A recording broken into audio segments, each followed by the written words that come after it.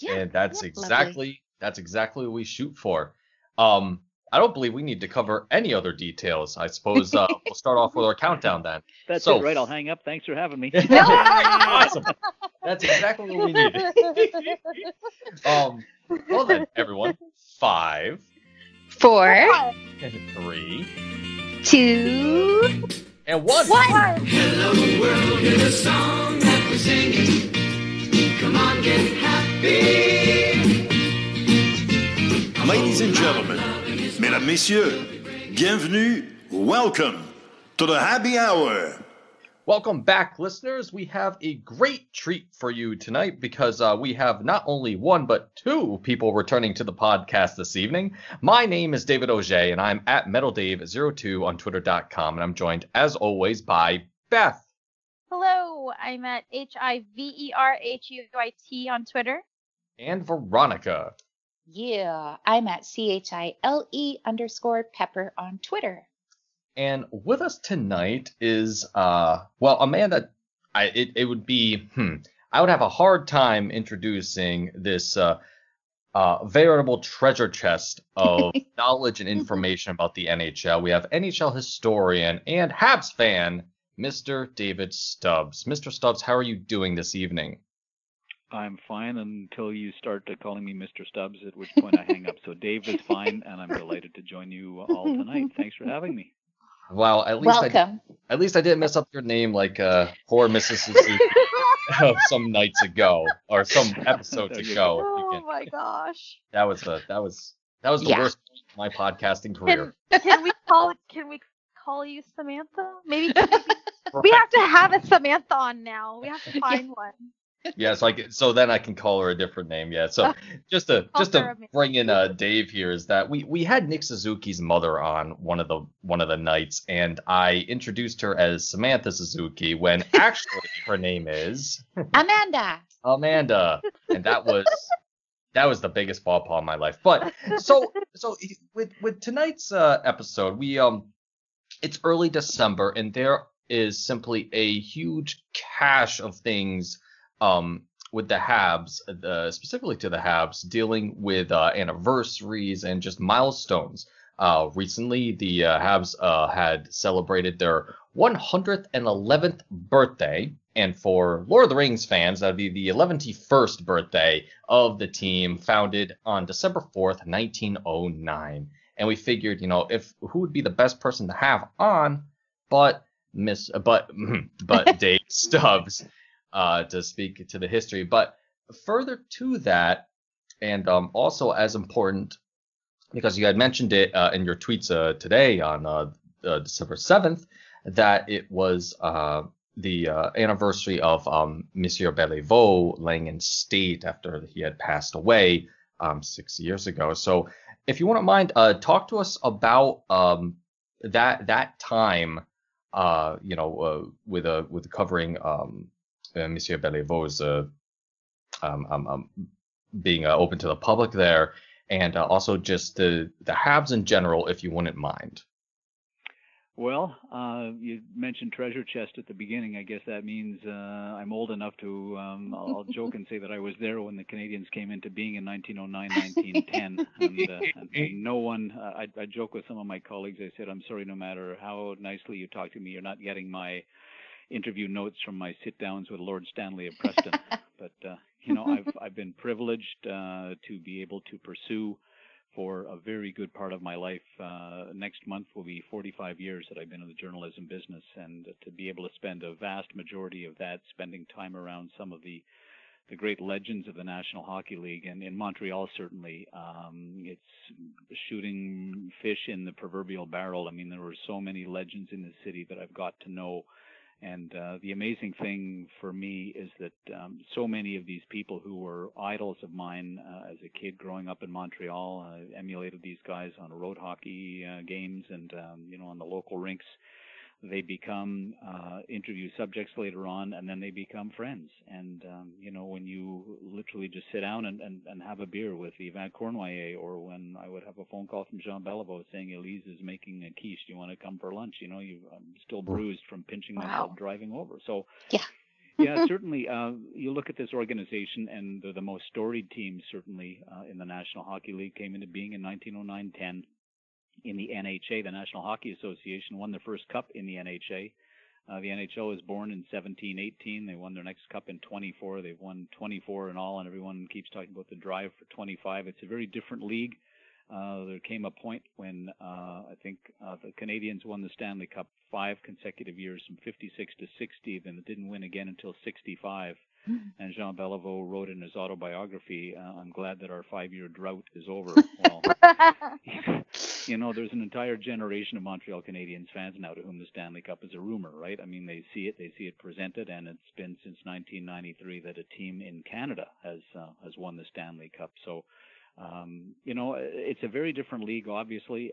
You just look at the composition of the league. You can't compare the teams that the Montreal Canadiens had in their dynasty years in the 50s and the 60s to any teams today, or even their dynasties of the 70s. But there are 48 men who have played for the Montreal Canadiens through the years who were in the Hall of Fame, and no other team has that number. Howie Morenz and Georges Vezina went in the first class in 1945. Most recently, Chris Chelios in 2013. Rogie Vachon, who was my boyhood hero in 2016, Mark Recchi the year after that, and Guy Carbonneau in 2019. There are 11 in the builders category. So it's an amazing thing. You look at the retired numbers. When you're at the Bell Center and you get a chance to look up into the rafters, and if you are a bit of a fan of the history, or even just to sort of get a sense of what this team is, the number 1, 2, 3, 4, 5, 7, 9, 10, 12, 16, 18, 19, 23, 29 to 33 are in the rafters. So everyone kind of jokes that when someone comes to Montreal, when they join the team, they have to start choosing numbers very high up the list because there are very few left. And I'll go on record with you in saying that when the day comes that Shea Weber is no longer playing with the Canadiens, I'd like to see his number retired for Toe Blake to reunite the punchline of Elmer Locke and Rocket Richard and Toe Blake up in the rafters at the Bell Center. So I keep haranguing Jeff Molson anytime we speak. I say, I hope at some point, Jeff, that you do the right thing and do that. So, but it's been an amazing thing to be able to spend as much time as I have around these gentlemen and around this team. They do ceremony unbelievably well, and when you speak about Jean Beliveau, the 7th of December is a very interesting anniversary. It's a bittersweet anniversary, certainly. On the 7th of December, 1961, Jean Beliveau played his first game as team captain. He had been with the team since 1953, but Rocket Richard was captain from 56 to 60. Doug Harvey replaced him for 1 year. When the Canadiens traded Harvey, they had an election of the players in the fall of 1961 to name their next captain. And the first ballot was a draw. It was Jean Beliveau and Bernie Geoffrion tied in votes. And so they went to a second ballot, and Jean Beliveau won and was named captain in early October of 1961. He was injured, actually. The Canadiens had a barnstorming exhibition tour out to the West Coast, and he injured himself, I think, playing in British Columbia. And he was still rehabbing his knee at the time, so he didn't play his first game as captain until the 7th of December, 1961. Of course, he went on and captained some of the great teams, the quiet dynasty of the 60s. And I would suggest and I would argue that Jean Beliveau is the greatest ambassador that the NHL has ever had in terms of what he meant to the game and how he conducted himself on the ice and off the ice. He never put one hair out of place. He never put one foot out of place. He was the consummate gentleman, and he was an absolute prince. It was a privilege to know him as I did. So the bittersweet part of this is you move forward 53 years from the 7th of December 1961 to that same date in 2014, and that was the first of 2 days that Mr. Beliveau lay in state at the Bell Center. He was the third Montreal Canadiens player to be honored in the arena. Howie Morenz was first in 1937 when he lost his life due to a coronary embolism from an injury that he suffered in a game. His funeral was actually held on the ice surface of the Montreal Forum before his body was taken up to a cemetery in Montreal. Rocket Richard in 2000 lay in state for a day at the Molson Center, then before it was renamed Bell. And more than 100,000 mourners came and paid their last respects to him before his funeral was celebrated in Montreal a day later. And then Mr. Beliveau, 2 days at the Bell Center before his funeral was held. And also, as it was with the Rockets, his funeral was nationally televised. And it was a great outpouring of grief. I covered the funerals, both of Rocket and Mr. Beliveau. And while I maintain that, covering Rocket was really a sense of history, I never saw him play the game, but I had studied a lot about him and knew him and spoken with him and done many stories with him later on. For me, Jean Beliveau was very personal because I had seen him play, and I had got close to him in the last decade of his life, and we spent a lot of time together at the Bell Center and away from the arena. And when we lost him, it took a part of me, and it was a very, very difficult story to cover. But I was, privileged to know his family as well as I did, and to spend quiet time with Elise, his wife, and Hélène, their daughter, and really get a sense of who he was and what he meant to the community. And to this day, I mean, there still is a sense of who Jean Beliveau is when you're around the Montreal Canadiens. You don't have to necessarily see his banner or his picture. There's just a bit of an aura. If you know the team and you're steeped a little bit in its history, you still always get a sense that Mr. Beliveau is around the team. So he's been a very, very important, special part of my life. And I maintain, too, that while the Rocket was the fire in the belly of the Montreal Canadiens in the 50s, towards retirement in 1960, Jean Beliveau has been the conscience of this hockey team. And we always just kind of hearken to some of the conversations and observations that he had of the team. He's still a very, very important part of the hockey fabric in Montreal and among Canadian fans worldwide. Dave, there's a story about Jean Beliveau that I don't think enough people are aware of, or I'm not sure that enough people are aware of. But wasn't he offered a Governor General position? Yes, indeed. Jean Chrétien offered the Governor Generalship of Canada to Mr. Beliveau. And the reason why Jean Beliveau politely declined this is because Jean felt that he'd been a bit of an absent father to his daughter Hélène when she was growing up, because he was on the road so much with the team and he had such responsibility with the hockey club. Hélène Belivau's husband took his own life and left her with 2 very young girls. And Jean Beliveau told Jean Chrétien, with all due respect, sir, it's important for me to be a father figure for my daughter's children, for my 2 granddaughters now. Then, as much as I would like to offer myself to the service of the country, I think it's very important that I be home for my family. And after Jean Beliveau had suffered a stroke, he had 2, after he suffered his second stroke, those 2 young girls, now women, took turns sleeping at his bedside at the Montreal General Hospital as he recovered. So the Beliveau family unit is something that is incredibly strong. When I watched Elise Beliveau and Hélène and the granddaughters Mylène and Magali at the Bell Center for literally 8 hours one day and then 8 hours the second day, meet every single person who came forward to offer their condolences and express their grief at Jean Belivau's loss. They shook hands with every single person who came there. And when I asked Elise about that after the first day, I said, "How are you going to come back and do this again?" And she just kind of shrugged and said, "Well, we're Belivau's." As though, like, why would you even need to ask that? I mean, this is who we are.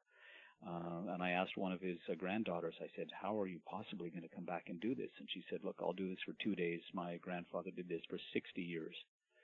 So it really put it in perspective, and a very good question. And you're right, that story, there are so many about Jean Beliveau that are not well known, but certainly being offered the Governor Generalship of Canada was something that, he would have absolutely adored doing, and he would have been superb in that job. I mean, he would have been just such a wonderful representative of this country on the world stage. But it was more important for him at that time in his life to be with his family, and he never, ever, ever regretted that decision. No, of course not. Wow. That's incredible. That's something I didn't know about in the least, actually. That's really something. Almost can't put it into words. Well, Dave, thank you for everything with that, covering the great moments and also the profoundly sad ones when it comes to our dear Habs. Something they had mentioned before we started recording in regards to the legendary figures that have been with the Canadiens. You had mentioned Rocket Richard, you've mentioned Monsieur Beliveau. Of course, with the modern times here, and I'm going to go back to March and speak about Henri Richard and how he had passed during back then, and how his passing couldn't be celebrated as it was like Maurice or Jean Beliveau. I think, if I'm remembering correctly, the podcast, didn't we have I think we had Michel Lacroix on, and we were speaking about Henri Richard, Yes. right?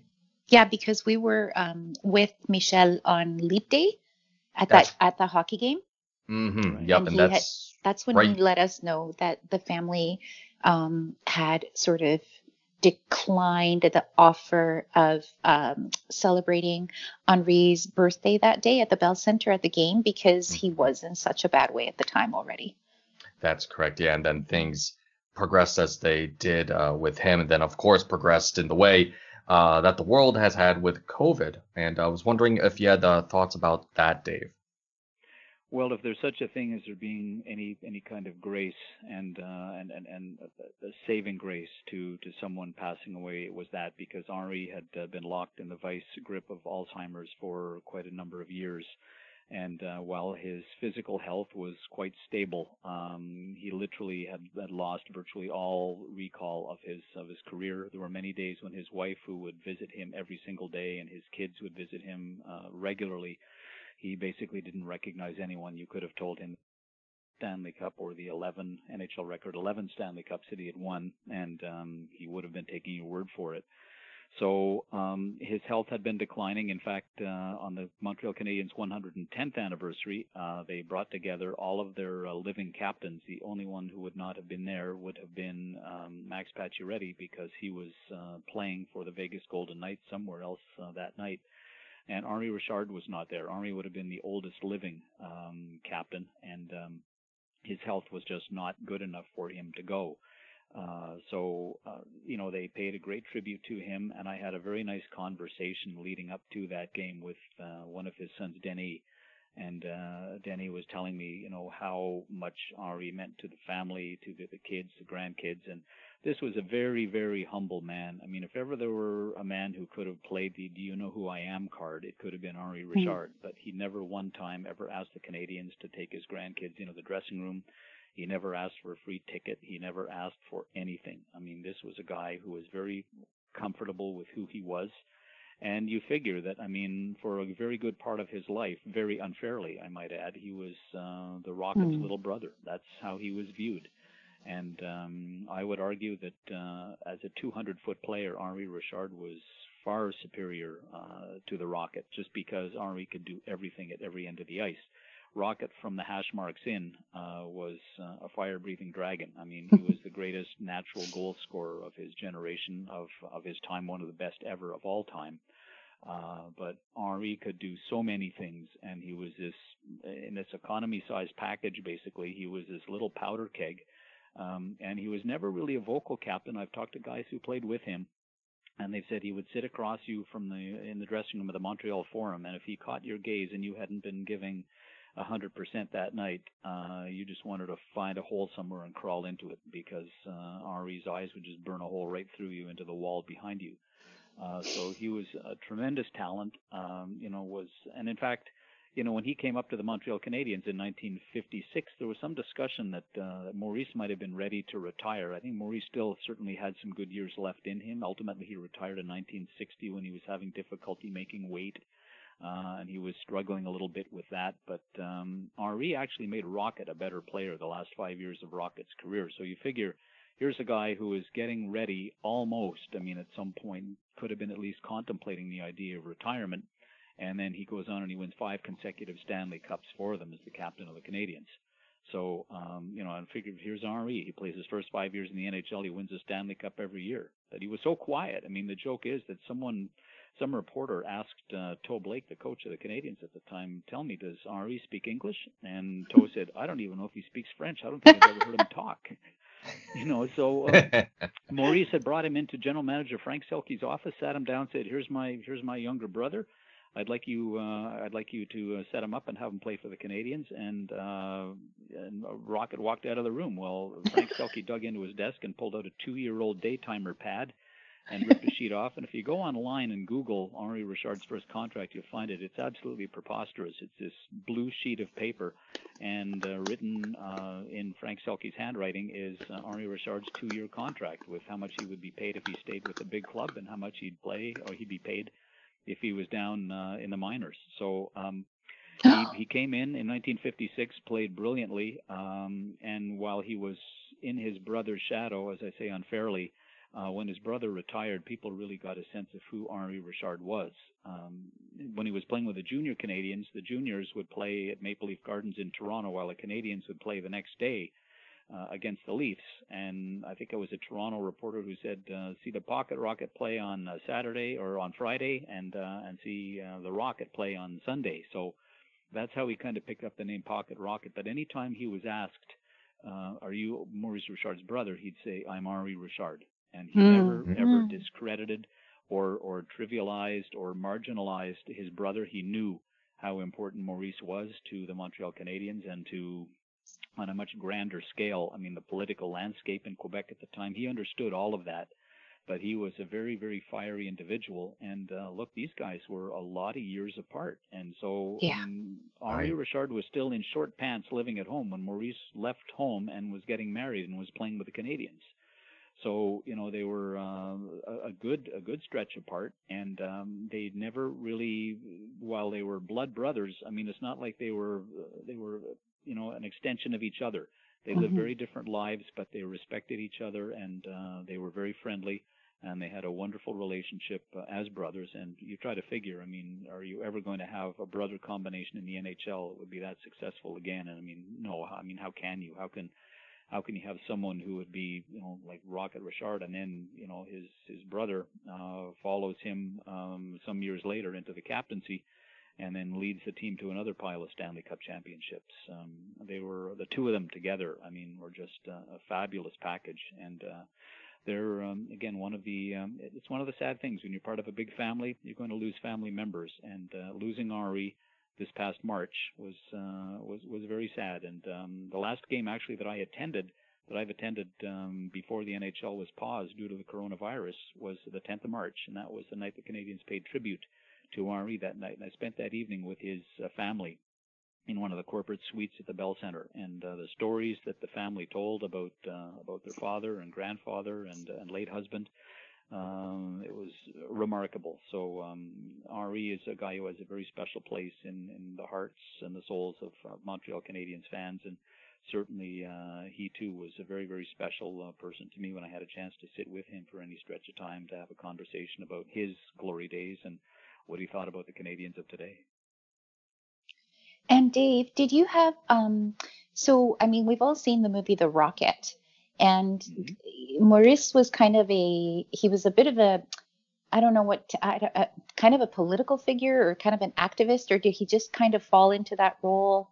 You know, sort of all of the politics happening at the time in the province after he got suspended for the playoffs, for the entire playoffs that year, and then the St. Patrick's Day riots happened.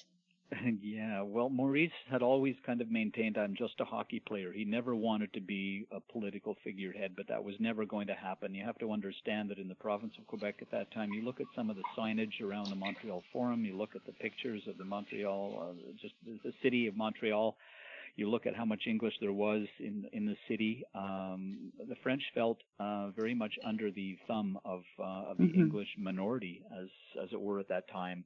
And Clarence Campbell was the president of the NHL. And when Rocket, you have to look at some of the film and put Rocket in context. I mean, this was a guy who literally carried opponents to the net on his back when he was playing hockey. He was taking the cheapest shots, and referees were looking the other way. And he took unbelievable abuse. I mean, people would spend lifetimes in the penalty box in today's NHL if they did to, you know, a player what guys were doing in those days to Rocket Richard. So that night, finally in Boston, Rocket snapped. He got into a terrible brawl, stick swinging brawl with Hal Laycoe of the Boston Bruins, and Clarence Campbell suspended him for the last games of the regular season and the entire playoffs. Well, that just lit the fuse in the French population in the city of Montreal.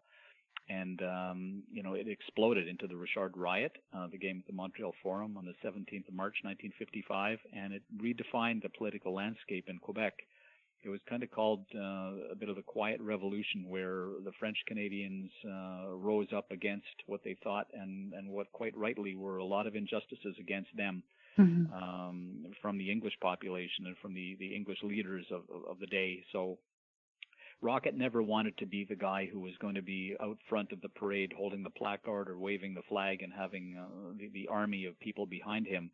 But he also was an intelligent enough man to understand that people saw him for more than he was, more than just a hockey player, that he was the guy who French Canadians were going to rally behind. So it was a difficult thing. It was something that he adjusted to and he adapted to, but it's not anything that the Rocket wanted. And that movie is absolutely wonderful. If you, I attended the premiere of that film in 2005 with Elmer Locke, who was Rocket's centerman on the Punchline, and with Kenny Mosdell, who was played on the Canadians and was Rocket's best friend.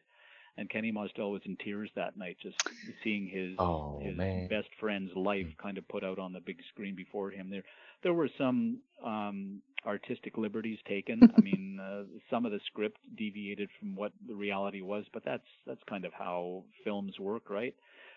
So I think that it was, on balance, it was an absolutely wonderful film. Roy Dupuis, who plays the Rocket, was probably born to play the Rocket. He was just sensational in that role. And there were just some really, really nice points that were addressed in that, and to see the way they took those Montreal Canadiens teams of the 40s and the 50s that Rocket was playing on it, to try to put him in a little bit of a context of what he was trying to do to just play hockey. Was great. So I think it's still in fairly regular rotation on some of the channels that you see on TV, some of the movie channels. And if you ever, or listeners tonight, ever get a chance to see it, just sit down, spend some time with it. And great little story about it. The guy who plays Hal Lako for the Boston Bruins is actually Matthew Dandino, who played for the Canadians and won 3 cups with the Red Wings. Well, they gave Matthew Dandino a pair of old leather skates with the tubular steel blades that those guys wore in those days, and he couldn't even stand up on them. Oh, no. So he tried to literally skate around the ice, and he kept falling down. So they finally took his own molded boots and they painted them black, and they bolted some blades onto them and tried to make them look vintage. But I still kid Matthew. I say, what kind of hockey player are you? I mean, they're trying to cast you as one of the Rocket Richard's great antagonists, and you can't even stand up on your own 2 feet. So, but there's some wonderful scenes in that movie, and the way they cut some footage of Roy Dupuis into actually 1940s Montreal. The filmmaking is beautiful, and it's really worth investment to watch it. And what's the name? It escapes me. Former Tampa Bay Lightning, the player who played Jean Béliveau. Vincent Lecavalier plays Rocket. He's it's a very, very small part. Mike Ricci plays Elmer Locke, and he was cast Elmer, I think, as much for his nose as anything else, because Elmer had this wonderful nose which was broken 7 times, and he did lots of he did a lot of the dirty work for Rocket. He went into the corners and took on guys bigger than himself to clear some ice in front of the net for Rocket. But Ricci has this great proboscis in the middle of his face too. So it was, I think that maybe I've kidded Ricci about it. I said, were you cast first for your nose or for your? But so yeah, there were some nice cameos, some nice vintage little appearances. But yeah, in fact, Vinny Lecavalier idolized Jean Béliveau, and that's why he chose a number 4 for himself with the Tampa Bay Lightning. And he does a nice job playing that, and. But Roy Dupuis playing the Rocket is absolutely glorious. I mean, that's a tour de force performance for him for sure. Yeah, they made him so just a human, like not just the hockey player kind of hero that we all know, but he's just a husband and a father, and I've watched it countless times. Yeah, it's a great movie, and it's one of those things. I mean, I'll be flipping through the channels and I hit upon it and I'll stop, and then the next thing I know, I'm watching it all the way through again, and I'll just sort of I've seen this 173 times, but I mean, I'm going to watch it 174. That's that kind of movie for me. Dave and Beth, have you watched it? Some time ago, I was actually, while you were all talking about it, I was wondering if it's on any streaming, at least in the States. I may have to do a little bit more research on it and plug it on Twitter if I find anything about it, but I'll have to revisit it at some point soon. I have it Yeah, on DVD. it's really worth watching for sure. It's a wonderful film, and again, there were some liberties taken. One of the things that happens actually near the beginning of the film, um, Richard is suspended. The announcement comes down that that Rocket has been suspended, and Dick Irvin is literally bouncing off the walls. Or this is as I'm sorry, not as it's not the suspension itself. It's the riot. The riot is taking place. The tear gas bomb has gone off in the Montreal Forum. The police come down and tell the Montreal Canadiens and coach Dick Irvin that the game has been forfeited and cleared the building, and the Red Wings have won the game. Well, Dick Irvin, the coach, is bouncing off the walls, yelling and screaming and carrying on, saying, "This is an outrage and you can't do this." Well, Dick Irvin Jr., the legendary broadcaster, was a little concerned about how his father was going to be played, and as it would be, Dick Jr. was doing stats for his father at the Montreal Forum that night in 1955. He was upstairs in the press box, and he ran down with the smoke billowing in the building, and he said he had never seen his father calmer in all his life. And his dad said, "Dick, let's get in the car and let's drive around Montreal. I want to see what's happening out there because I think this might get a little crazy."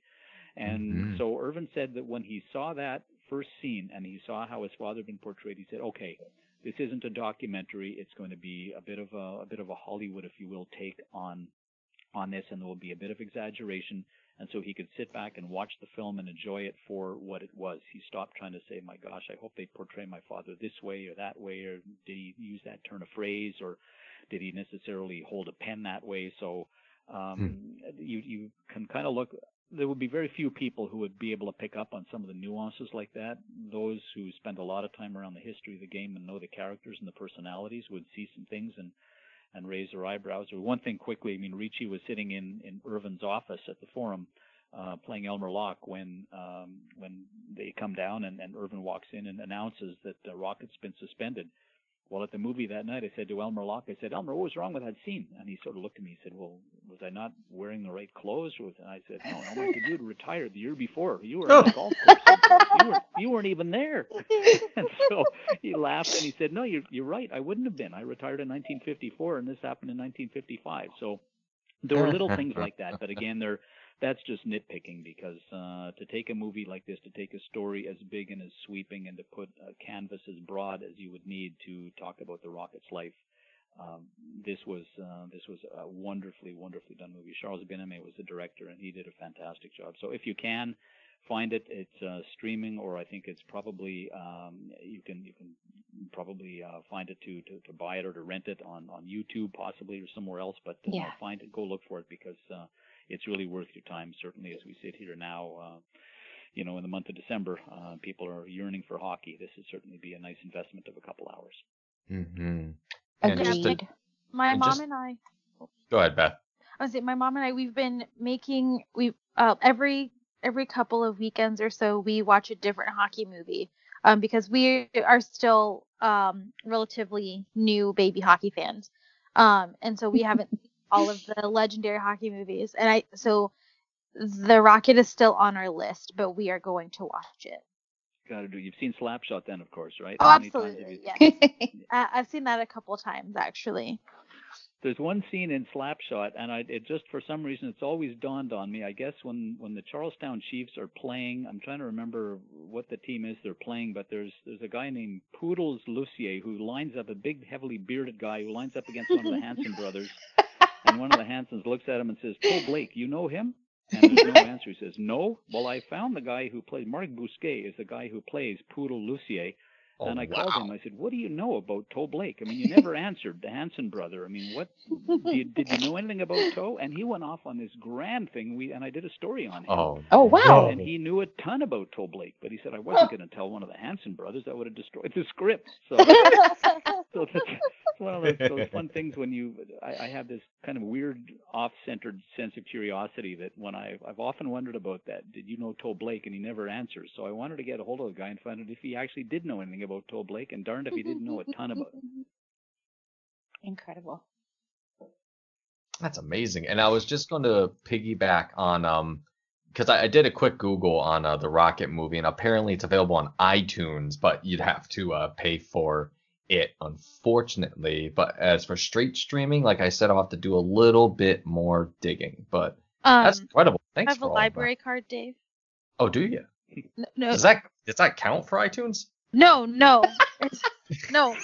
But you can rent DVDs for free from your local library. That is That- very true and an often overlooked point. Yes. I, Are your of course, libraries remember still open? this. Where I sit in Montreal, because of the pandemic now, our libraries are closed. I cannot even get Oh. into the libraries. I did a conference for my public library on the history of hockey a couple of weeks ago, and it was done, of course, on a Zoom call. So it was, and one of the great things about that is Scotty Bowman showed up on this call, and so I Oh, all wow. of a sudden Scotty's face pops up, and of course, being a journalist, I mean, halfway through my conference, I'm interviewing Scotty for the benefit of all these other folks who were there, asking Scotty to relate stories. So. 100%. So our libraries aren't even open up here, but that's What is that's open, it. Dave? Well, for us now, we're pretty much locked down in the red zone, if you will, in the Montreal area where I am. Restaurants are closed; they're doing takeout only. Stores are open, but they are now limiting the number of people who can actually go into the stores. They, depending on the square footage of the store, they can only allow so many people, and they have someone with a clicker at the door counting the number of people who are coming in. So lots and lots. The movie theaters are closed. A ton of things are closed. Some things are open, but it's just a surreal situation. And as much of an inconvenience as it is, I just sort of look at it and say, you know what? There are a lot of people who are a lot worse off at this point. So, Oh, yeah. it's a bit of a new reality for everyone going into this holiday season, and you just hope that everyone is doing the right thing and following the instructions. I know that patience is growing thin, and there is COVID fatigue. And I guess we'll get mixed signals from the politicians in our various constituencies who tell you one thing one day and something else the next. But let's face it, there's no rule book, there's no instruction manual for this, and No. they're trying to find a way to push this thing back. And great news that a vaccine is coming, and I just hope that that people will get vaccinated, because this is something that has just taken far too great a toll on too many people. Far too many people have died, and even people who have gotten sick from this will be affected in some fashion for the rest of their lives. So just let's hope that we can kind of see through this. And hockey's been kind of a small part of it. It's an important part for many of us. We love the game. It's my livelihood. It's what I do for a living. But that said, I mean, you put the game of hockey on sort of a bigger stage here, and there are more important things that we're dealing with. So let's hope that we get beyond this safely as we can, and then get to the new normal, whatever it's going to be, because normal as we knew it before the middle of March this past year is not normal as it's going to be moving forward. That's for sure. No. Well, the reason everything has to be locked down is because people can't be trusted to do the right thing. So they have to prevent people from being in the same place at once. So, and we're approaching that in British Columbia too. There's no official mask mandate, but wherever you go, if you're going to an indoor location, they very kindly ask you to have your mask on. And if you don't have one, please approach one of our staff, and they'll give you one. So that's a kind of a nice way of saying you can't be anywhere indoors without a mask now. Yeah, it's mandatory here in Quebec. It is mandatory. Anytime that you're in any closed indoor space, you put one on and you have one on. And every now and then you'll see someone kind of come in without one, and everyone just kind of gives them the evil eye, and then someone will just say, oh my gosh, and you literally just have a brain cramp. You forget, and someone will immediately dig into their pocket and put it on. It's not like they're not wearing one out of in a sense of protest, but there is that small group of people out there too who are carrying on and doing things well. You hope that for all the people who are protesting as vehemently as they are, that this is that it's trampling on their human rights and their civil rights. You just hope that their friends and families aren't going to get sick from this exactly. because of their perception of what their rights are. It's just a very crazy thing right now, and it's been a real awakening. As much as we've seen some of the bad stuff, it's also been a wonderful opportunity to see the goodness. You see people, coming to the aid of other people and taking care of each other, and that's been an amazing thing. And I've always had great, just great respect and admiration for people on the healthcare, in that industry. But I mean, these people who are on the front lines, I mean, they're amazing. The work they've been doing. You try to imagine walking into that every single day and going home and, seeing people die literally on your watch, and then try to, wash yourself off, literally and figuratively that night, and then go back to work the next day. They've done amazing work. So let's, anyway, Yeah. we'll move on and hope that, as I say, that things improve in the shorter term and the vaccine will be effective, and we can try to get ourselves back on the rails. Yeah. I couldn't put it any better. Trying to think there. For Beth and myself, we live in the United States, so there's quite a. Well, people are dealing with it any way that they can, and it hasn't been looking that great for the states. Let's see. New York wise, I know that Governor Cuomo today he had Dr. Fauci in on his daily briefings, which started again this past week or so. And they were having a good conversation about New York and how New York is faring.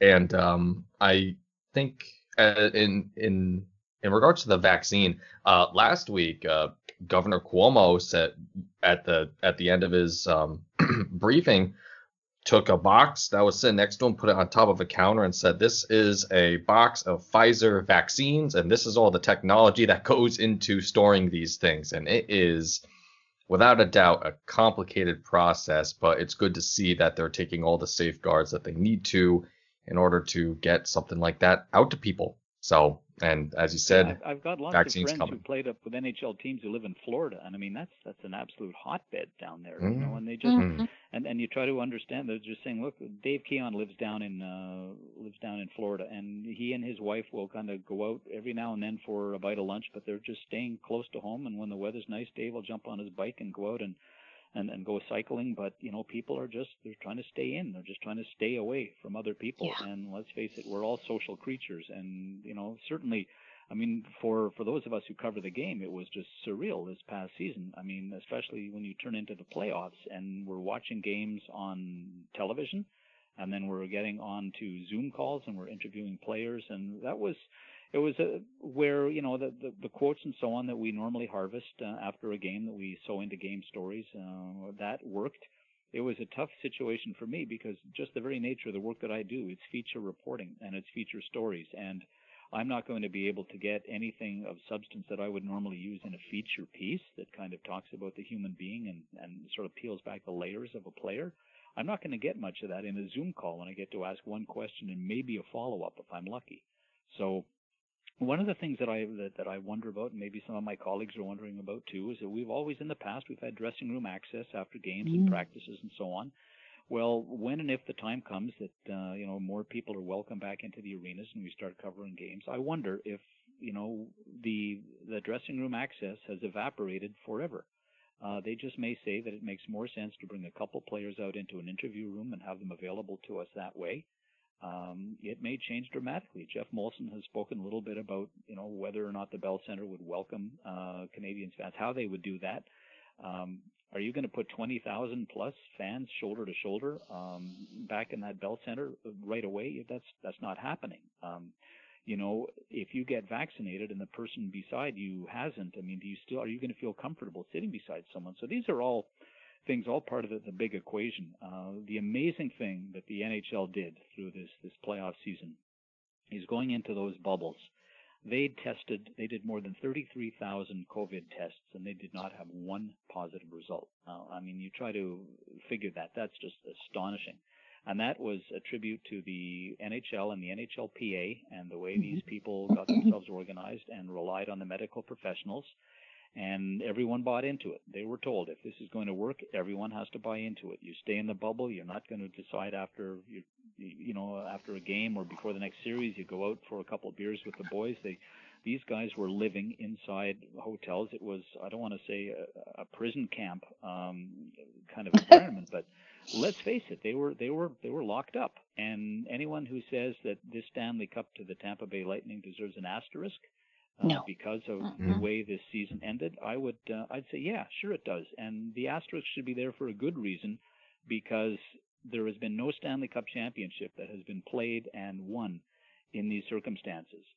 In the past, the Montreal Canadiens, Scotty Bowman and I have joked about it. Scotty said, look, I used to take my teams up to the Laurentians. We'd go to a hotel and we'd lock ourselves away from family and friends and stuff, but they could also come back to Montreal and they could go to dinner and go out and hang out together. Well, that didn't happen. And so for the teams to get into the Stanley Cup playoffs as they were held, and to actually have to try to work through that and be away from their families for the length of time that they were, and to live in that situation, these guys, it was quite remarkable how it was done. And my hat was off to the medical people at the NHL and the Players Association, how they put this thing off, how they put it on, and how they pulled it off, because it really was a remarkable thing to be able to do that and keep everyone healthy. Yes, it was. I was surprised. I really thought that we weren't going to get any hockey at all, or that it would have to be shut down in the middle. I was very surprised and impressed with what the NHL did. Well, at some point, I think it was early on in the process when the return to play was being discussed, Commissioner Gary Bettman was asked in a news conference, a Zoom call, he was asked, at what point, how many positive tests will it take for you finally to say you're going to have to withdraw a team or you're going to shut down? And at that point, Gary just said, look, we're just going to rely on our medical professionals and we will follow their advice. I mean, those are the guys who are going to tell us how to do this. And so the NHL moved forward and they wound up without a single positive test. So the thing that's remarkable for a Montreal Canadiens fan through all of this is, of course, the Canadiens kind of backed in, if you will, into the postseason, right? I mean, they weren't supposed to be there based on, if that season unfolds and goes 82 games as it was supposed to, the Canadiens weren't going to make the playoffs. So they get in. They go in there as the seed that they were, and they played out of their minds. They knock off the Pittsburgh Penguins. They give the Philadelphia Flyers a really good run in the first round. And hockey fans in Montreal, Habs fans, I think generally were pretty conflicted. There was a school of thought that a lot of fans wanted the team to tank, right? I mean, let's just get out of town, just shut everything down, and let's go for Lafreniere. Well, number one, Lafreniere was not going to be a guarantee. You get in the lottery, and you may have a better shot at him. But Claude Julien was asked about that too. He said, so what happens if we tank, so to speak, we get blown out early, and we still don't get Lafreniere? Then who's going to be happy? So the Canadiens go in, and this winds up being a bit of a coming-out party for Nick Suzuki and for Jesperi Kotkaniemi. These two guys play great hockey. You have Marc Bergevin now sitting back, really getting a sense of what he had, and he's seeing these young guys, and it gave him the opportunity to be able to move Max Domi, and he might not have been able to do that necessarily or be motivated to do that if he doesn't see those two young centermen perform the way they do. He extends in the offseason. He extends Brendan Gallagher and Jeff Petrie. He gets Jake Allen as a good backup for Carey Price. He's got some scoring, obviously, in Toffoli and Anderson. He's got some size and grit on defense in Edmondson. You have Alexander Romanov, who's coming. You have Cole Caulfield, who's coming maybe a year away. And so these playoffs really showed Marc Bergevin what he had, and I think the playoffs showed Marc Bergevin what he needed. And I think also the performance of the Canadiens opened the eyes of some of these free agents. And these guys might not have had any interest in coming to Montreal if they hadn't seen the Habs perform the way they did in the postseason. Now they're suddenly looking at this team saying, you know what, this can be a pretty decent place to go and play. And so Bergevin, brings these guys in, extends everybody, signs them to contracts. And I don't think in recent memory there's been the same kind of buzz around the Montreal Canadiens, an excitement and an enthusiasm for what might be coming, and nothing is guaranteed, of course. But fans are really excited about how this team has been put together, and I think they have every reason to be. I think this could be a really, really exciting team. So we'll see how much they get to show themselves in what might be a shorter season this year. The NHL wants to move toward a 2021-22 full bore regular season, but this is a team that has some seasoning and it has some good young talent coming, and it's got good balance. Claude Julien could roll four lines pretty comfortably and feel really good doing that. So it's going to be fun. I think that anyone who's a Montreal Canadiens fan has got to be excited about where this team is today. For sure. Yeah. Now I want to there's a slew of topics that ran through my head while we were talking about things, but one in particular, now that you mention it, is that the past week we've seen articles coming out from various people, from various journalists in Montreal. In particular, I believe Marc-Antoine Gaudin, I think, had an article, and also Eric Engels talking about the hype around Alexander Romanov. Do you want to elaborate a little bit more on that? Because I'm saying that in regards to how the coaching staff is just raining laurels and have absolute confidence in Romanov's ability, being able to play from day one on the Habs, despite him being young and from the KHL with the different ice surface and all the other variables. Well, maybe the best thing that Romanov has going for him is that perhaps his English isn't strong enough, and he doesn't have a good enough sense yet of what the Montreal Canadiens organization is about to let this kind of crush down on him, because the weight of expectation has crushed a lot of very good young hockey players coming here. I think that we always kind of joke you're sort of as good as your last game. A goalie sometimes in Montreal can be as good as the last save or the last goal that he has allowed. So no, Romanov certainly looks like the real deal. I mean, he looks like a guy who can, make a difference. And anytime there's any kind of discussion about anything, and when the Tampa Bay Lightning were doing what they were doing, the people were just moaning and oh my God, I can't believe that Sergachev got away, right? I mean, so I don't know that he's going to be the guy who replaces that, but here's a young guy who's coming in and can bring a lot to this team. I think, and he'll be well schooled too. If he comes in and if he's prepared, if he's going to play with the team this year, which seems like for all intents and purposes he's going to, he's going to have some very, very good counsel in some of these guys. He's going to have Shea Weber take him a little bit under his wing, and Jeff Petrie the same thing, and he's going to learn a lot from these guys. And there's a lot to be said for having some good, wise, seasoned people teaching you the ropes, and the Canadiens will not put him in a position to fail. I think they have enough strength on the blue line and enough balance that they're not going to have to lean on him so heavily that any weakness or sort of any problem that he may have would be exposed early and might kind of break down his confidence a little. So we'll see. Again, it's impossible to predict. You can look at a guy's you can look at all the analytics you want. You can look at video of him. You can see how he played in Russia on a larger ice surface. You can look at all those things, but once he gets here and he starts playing in the NHL and he's up against some interesting talent, let's face it too, if there's going to be a Canadian division, he's going to be seeing a lot of guys quite consistently, and a lot of guys will be seeing him quite consistently. So they'll figure each other out in a bit of a hurry. But no, I'm excited. I think Romanov is certainly going to bring something very valuable to this team. And let's let him get on the ice for training camp and let him get out there and play and show what he can do. And hopefully he understands that this is a marathon. He's not going to do it all in one season or one shift. And I think that he'll be taught that early and often by guys like Weber and Petrie for sure. And Absolutely. Dave, we had recently Gord Miller from TSN on the podcast, and he's sort of an advocate for young players. Like, he and I have a bit of a feud over whether Kotkaniemi should have been brought over to the NHL as quickly as he was.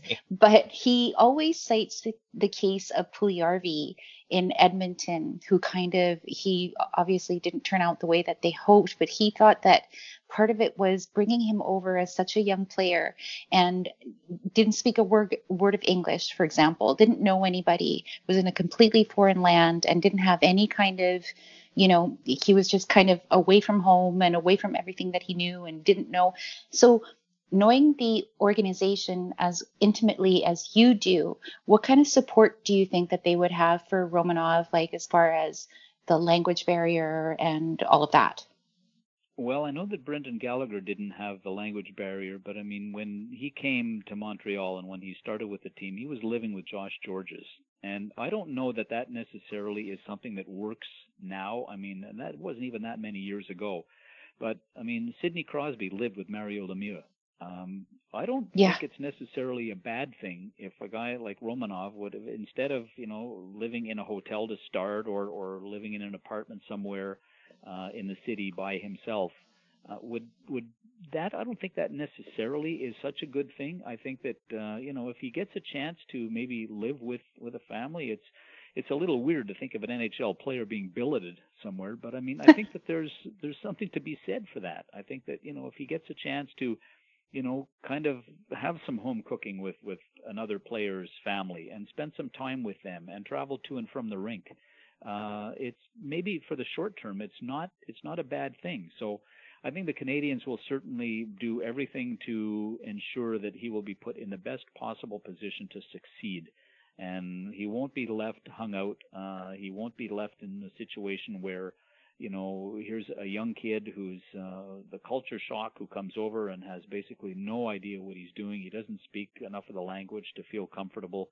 And let's face it, in Montreal, when you play with the Montreal Canadiens, there's a side of the city where you can turn down the wrong street. And by that I mean you can wind up in restaurants and places where people are always going to be wanting to buy you a meal and buy you a drink, and you can't reach into your pocket for anything. And I think that they mean well in doing that, but I know that there have been some Russian players who have come here, and I think at one point Alex Kovalev, when he played in Montreal, he had a number of Russians who were coming to him and trying to get him involved with things. And he said, I'll sit and talk to you so long as we speak English, because he felt that, if they were honest enough and felt strongly enough about wanting to do business with him, they'd feel comfortable speaking English. And he never felt that he was being sort of held over a barrel by who knows what kind of influences he would be facing. So I think that if the Canadians may well do that, they may wind up saying, look, it may be not a bad idea. And if a member of the Canadians would feel comfortable doing that, it doesn't have to be one of the defensemen. It could be one of the younger players. These guys, they travel together, they hang out together, they play video games together, they're doing TikTok together, they're doing everything else together. So it might not be a bad idea, and it may be something the team is going to consider. But every individual is different, and we'll see how Romanov adapts to coming here and playing in Montreal and getting to know the city and getting to know the routine and to and from the rink in Brossard and the Bell Center. And then we'll get a sense of what he can do. But the first year, probably in the first 2 years, are going to be a very interesting learning experience for him. And I think what he learns in those first couple of years will be very important to his development in the long term. Absolutely. Oh, and he's also bringing his fiancée, which His is wife. something They got that... married. Did they get married? They got married my in Russia. God. Wow. Okay, well, and so I think that he's probably in better So hands he's than not he's going to be with lonely. Shea Weber or Jeff Petrie. It's so funny because That's that my just problem. I don't keep up with the social end of these guys. Yeah. I see them as It hockey was players. just and you on tell me that he's Instagram. It was just posted on Instagram. I don't think it was made like a big deal out of. But yeah, they got married in Russia early. I think over the summer. right. Oh, okay. Yeah. Oh, Well, I it's think gonna I be knew that. very Yeah. It'll be a very interesting experience for them, certainly coming over here, because this is a unique hockey market, as we all know. I mean, every city embraces hockey in its own way, but Montreal is a very special animal. It takes care of itself, its players, the team, and again the enthusiasm that I'm feeling now, the sense that I'm feeling in the city when you talk to fans, and you just sort of get a bit of a feel for the vibe. Certainly coming out of the playoffs last year, there was this great sense of enthusiasm that this team has some very special things to do. And I think that pretty early to say right now, but this has got to be the best offseason that Marc Bergevin has had. I mean, to be able to go out and get those guys that he did, and certainly to extend Brendan Gallagher and Jeff Petrie were huge. And I think that that's going to be very, very important. Gallagher is one of the great leaders in that room, and it's leadership by committee. I mean, Weber wears the C, but everyone's expected to stand up in that room and say their piece. Carey Price is certainly a leader, and Gallagher is a very, very important part of that as well too. So we'll see, but I know that all of us are very excited about when we're finally going to get going. I know that the league and the Players Association are working hard to try to work out the details here to get this going and to get training camps organized. So we don't know. There's no date circled on the calendar at this point, but we'll see. I know that they want to get this going. Hockey's a huge business, and it's in everyone's best interests to get the game back. And we'll just see what the dynamic will be. I mean, whether we're playing in bubbles again, or what number of fans we might be playing in front of. The NHL events people put on an amazing show to be able to organize the games that they did in Edmonton and Toronto to do it as they did. So we'll see how they can continue to move forward. And again, I mean the thing that's going to have the final say in all of this is COVID-19. Yeah. It's the one that's calling the shots now, and it will be up to the virus and how it evolves and how it continues to move and flex its muscles before we all get any sense of how hockey can play and resume in the fashion that we would all like to see. Right. For sure. And we are starting to come up on our time. I, of course, have so many other questions Yeah, that I me could ask you, but we could go on all night, and I don't want to keep you all night, of course, Dave. So I'm trying to think before we officially call it. Veronica, Beth, do you have anything else? I just have a silly question. So Veronica can go first. No, if I can't ask more questions because we'll be here all night. No such thing as a silly question. Yeah, exactly. Okay. So I am a big fan of Marc Bergevin's, and I enjoy his fashion choices. And I see, like, I know that you also sometimes make some interesting choices, like with your ties and bow ties and everything. And I just wondered, like, if you guys give each other tips, or like, let's go to the haberdashery and get some new ties and cufflinks. Yeah. I can assure you that Marc Bergevin will never come to me for fashion. That's not going to happen. So the fun thing is that I don't think I own a necktie. I haven't worn a necktie in years. No. Okay. I love bow ties. I'm a bit of a throwback to old school. I wear suspenders and bow ties, and sort of once That's awesome. every year or two. Once every year or two, a player will reach out and yank on my bow tie in the dressing room, thinking it's a clip-on, which of course it isn't. And I was trying to remember who it was a few years back who I don't think it might have been probably Brian PK Giunta. Subban. Yeah, it was. Yeah, I think that. Well, it might have been. It wouldn't have surprised me it was PK, but somebody opened my bow tie and they just felt very sheepish. And then I stood in front of them without a mirror and tied it back up. And the guy just looked at me, and I said, "Let me guess. You want 6 neckties, and they're all just sort of still knotted, and they're hanging on a hanger in the closet, and you put on one week before you come to the rink, and you don't know how to tie them because your dad did them all for you." So, but no, it's you look at games now. I mean, it was even a little odd seeing players arriving at the games during the postseason this past season, in sweats and dressed casually. Hockey players, a lot of guys that do like to spend some money on clothes. And, yes.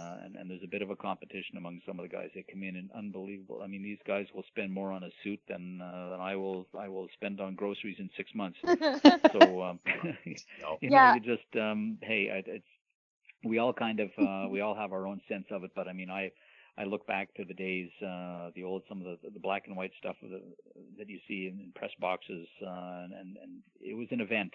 I love some of the old photographs when you see pictures of fans in the stands, and the men and women have dressed as though they're going to a concert or they're going to an opera. It was really a big event. And it was before the days of cell phones and scoreboards and in-game presentation. You went and you watched a hockey game, and there were very few kids actually in the arena. It was, this was an adult's night out. And no, for me, it's always suit and tie, and that's the way I've always been. That will never change. So, but no, I don't expect Marc Bergevin will ever come. Oh, Guy Carbo and I talked about ties a fair bit because his wife takes care of some of the stuff. One guy I do compare ties with is Dave Keon, because he also loves bow ties, and he and I will compare places where we buy ties, and he'll be somewhere and suddenly I'll get a text message and it's Keon sending me a note saying, "I just bought this bow tie, and what do you think of this one?" And I've steered his wife to a couple places where I buy ties, where she gets stuff for him. So But I mean, Dave and I are both old school. I will not be Brendan Gallagher or Shea Weber or Carey Price will never come to me and say, "Where do you buy your ties?" Not gonna happen. Okay, so speaking of Brendan Gallagher, he is very particular about his ties. He's very superstitious about his ties. He did a video a couple of years ago about like it was like the Habs welcome to my crib thing, and he has a tie like cabinet, and he has a selection of ties that he's bought, and then a selection of ties that he inherited from his grandfather, and he will not wear a tie twice in a row if they lost the previous game, and et cetera, et cetera. And so I sent him ties one year for Christmas. That's right. Like 4 ties that I went and I bought and picked out, and I wrote a letter, and I've never seen him wear any of them. I look every game to see if he's walking in wearing them, and like a couple of them were like Habs colors, and then there was one that had stars on it because to me he's a star, and he's never worn a single one. So if you're ever in a bind, just be like, hey, he has extra ties. I know because I sent him. Well, next time I'm talking with Brendan, I'll ask him why he hasn't pulled them out. Yeah. That's this right. was like 3 years ago. He's never worn one. Oh wow! Well, it's fun. Some of these guys, as I say, we see them coming into the arena up from the parking garage, and they're actually cameras that are outside the Canadiens dressing room, and they video these guys as they're coming in. And wow, some of these guys look they're right off a runway. They've been dressed by the best tailors in the city of Like Montreal. Ben and Sherratt. many of them probably have been. So. Yeah. Oh yeah, that's very true. Now, another fashion icon in the Montreal area would have to be John Liu. Have you ever Oh, spoken for to him about his Yeah, style we choices? kind of go back. I predate John with bow ties. John has a tailor. I don't. John has a personal tailor, and he gets some of his stuff made, and Does he? I He think gets his went masks I'm made trying to think, match it his might- outfits. Was it the NHL? It was an NHL. I think it was the Stanley Cup playoffs a couple years. Stanley Cup final. John arrived in a suit that had short pants, and Yeah. he He has a few of those. I don't have the legs that John Liu has. Okay, so I'm not going to be wearing short pants with. You gotta with do my yoga with suits him anytime and soon. Mindy. He and his dog do yoga together. Yeah. So John, we never. It's not like John and I compare notes. I'll be surprised some nights if he's wearing a bow tie at the game. He switches back and forth, but I will always be wearing a bow tie. Always for sure. bow tie. Always. Yeah. Fantastic.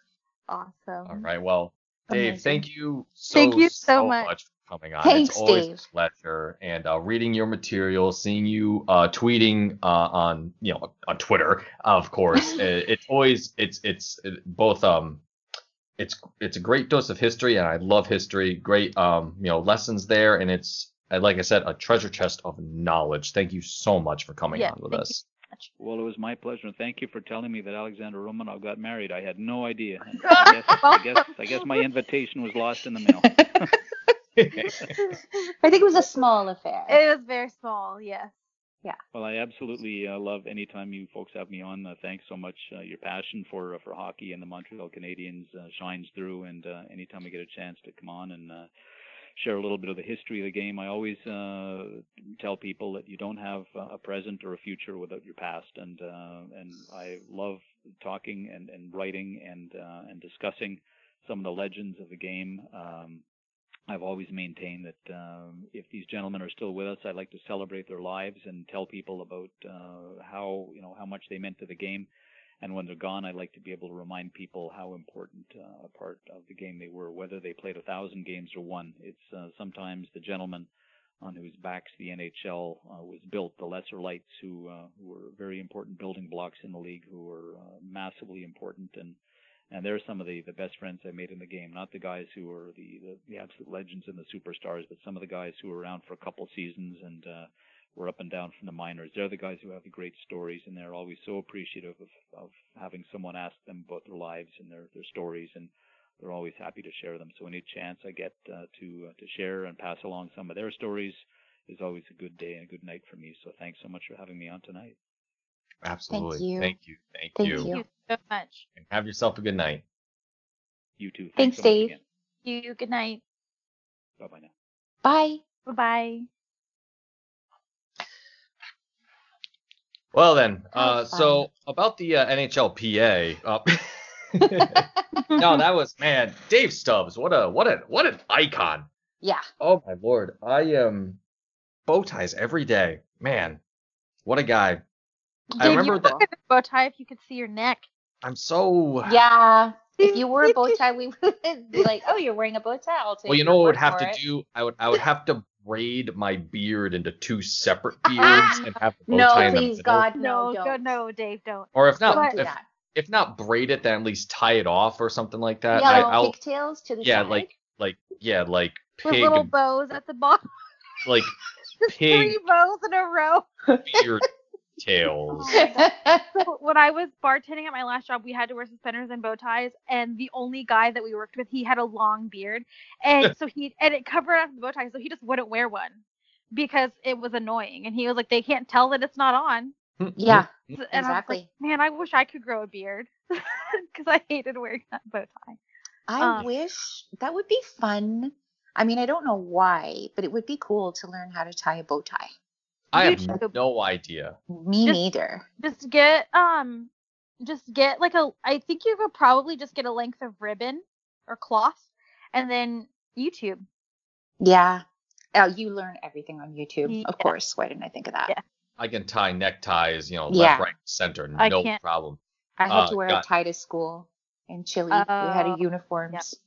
You have the single knot, you have the single knot Windsor, you have the double knot Windsor. Those are my 3. Actually, that's all I got. But those are the only ones you need, honestly. You got I 2 just of them tied for it once dinner, a year. one of them for weddings and funerals. There you go. Yeah. And depending on the dinner, how formal or laid back you want to go. I know for my Blues Brother video for Metal Dave, I only did the one knot because that's what they did in the movies. Barack Obama doesn't wear a tie anymore. When he was on with Colbert a couple weeks ago, and Colbert got dressed up like jacket, tie, the whole thing. And Barack was there like with a nice shirt and nice jacket, but no tie. And Steven's like, what is going on here? And he said, I don't believe in ties. I'm not the president anymore, and I'm not wearing a tie unless it's like literally a funeral or some occasion where it's absolutely required. But he doesn't wear ties anymore. I bet Colbert was crushed. He was, because Colbert looked like he was dressed to go to a wedding. Barack Obama was there. That was a good interview. I love them both. Yes. Wow. But did you guys not see John Liu doing yoga with Mindy? No. I did. It was on Instagram. Oh my God. You need to go Okay, on I'm gonna look it up. Instagram. It's Okay, I'm gonna so look it up. cute. I have to get his notifications set up on Instagram. Yeah, he doesn't post a ton. No. When he but posts, but when he posts, it's wonderful. oh man, so good. Man, there is so much I could have asked. We didn't even get to Patrick Roy. Yeah, and that was the one thing I was thinking of getting into, but that's a whole episode by itself. Oh my god. Oh yeah, literally. So, anyways, well, with that being said, we are way over time. Beth, we're so happy that you're back. Yeah, welcome I'm glad back. to We be missed back. you so much. I miss you guys so much. I'll miss you a lot. I thought about you We all the missed time. him. So did all our listeners. So welcome back. Absolutely. I'm glad to be back. Thank you for being patient with me while I was gone. Nothing. Everybody. Nothing to thank. We're just happy to have you. That's it. Yay. Bye. Yeah, that's it. Bye. Bye. Bye. Bye.